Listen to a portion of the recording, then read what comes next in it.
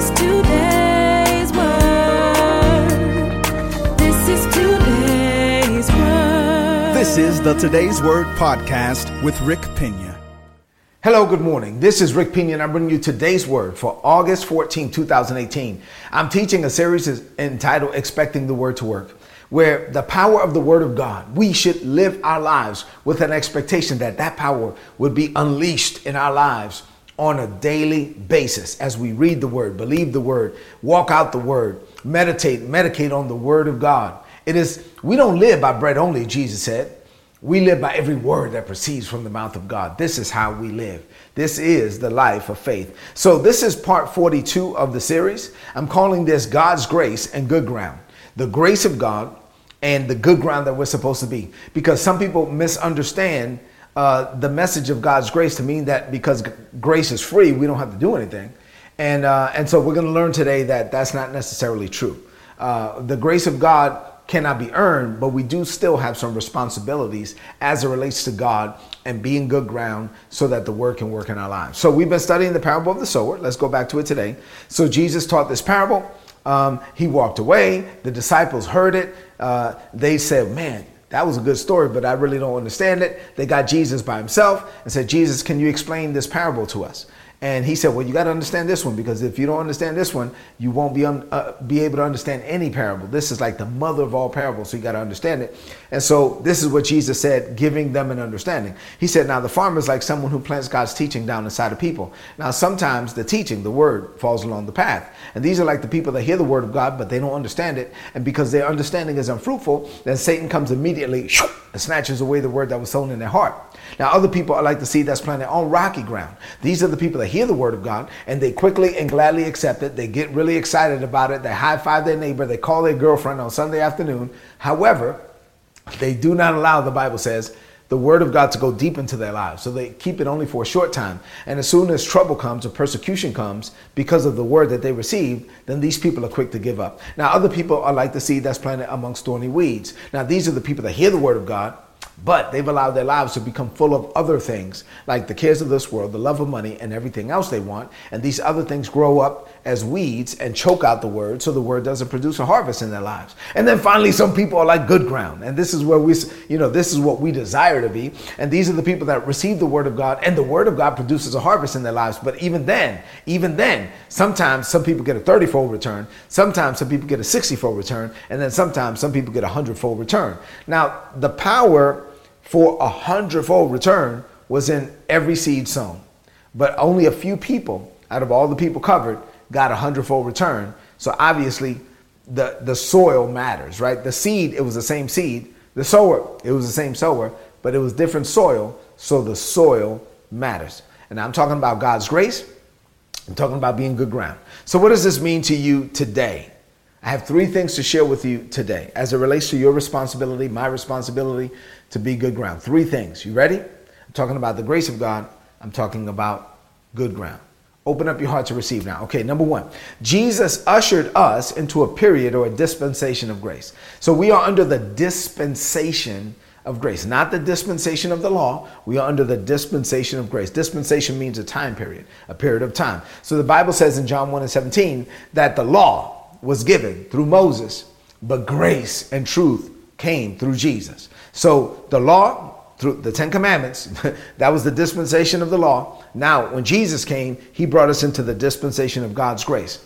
Now, there's nothing necessarily wrong with the law. I've taught on this before. There's nothing wrong with the 10 commandments or the law given, thought I was going to have to sneeze there. So there's nothing wrong with the law necessarily, and nothing wrong with the law laid out in Leviticus. So the 10 commandments or the hundreds of commandments laid out in Leviticus, we can't necessarily say that there's something wrong with it. Actually, it's not that it's wrong. The issue is that it's too right. That's really the issue. The issue is that the law is so perfect that no human could ever fulfill it. So the law was given to show us that we're not good enough. The law, we receive rules because if you don't have any rules, then you don't know that you're doing anything wrong. So rules can't make you right. Rules can only show you how wrong you are. So the rules were given so that we can know that we're wrong. And the rules were given, we could never fulfill them. And so Jesus came to fulfill it. Jesus was a perfect human for us. We're not perfect, but Jesus was perfect for us. So in Romans 6:14, Paul plainly states that we are no longer under the law. We're no longer under the dispensation of the law. We're under the dispensation of grace. We're under grace. See, grace is unmerited. Grace is unearned. And in most cases, grace is actually undeserved, right? So God is better to us than we're to him, right? So God doesn't bless us based on our performance. God blesses us based on his unearned, unmerited, unyielding grace. But this is the challenge for some people. Because God doesn't bless us because we're good. God blesses us because he's good. But some people take that to an extreme to say, well, if God is just going to do whatever he does for free, then I don't have to do anything.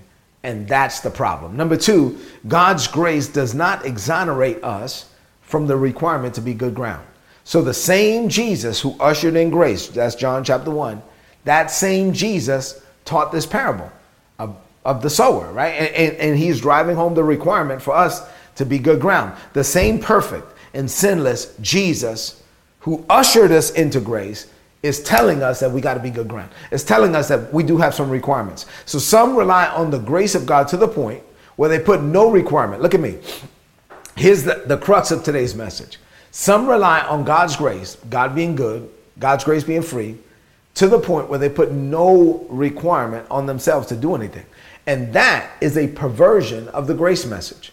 You can't take God's grace to the extreme to where you think you have nothing to do. Jesus made it clear that the condition of our heart, which is the soil, will impact the yield of the seed, which is God's word. So if we want the word of God to work in our lives, we have to be good ground. Yes, even under the dispensation of grace, even under the grace of God, the goodness of God, the favor of God, we still got to be good ground. And that is our requirement. So number three, and finally, the parable of the sower teaches us that we have a responsibility where the word of God is concerned, and that responsibility is for us to be good ground. So don't make the mistake of thinking that God's unearned, unmerited favor, God's grace means that you can be lazy. Grace is not a license for laziness. If you fail to position yourself as good ground, then you will fail to experience God's best. And it's not going to be God's fault, and it's not going to be the word of God's fault. It's going to be your fault, right? It will be my fault. So just real quick,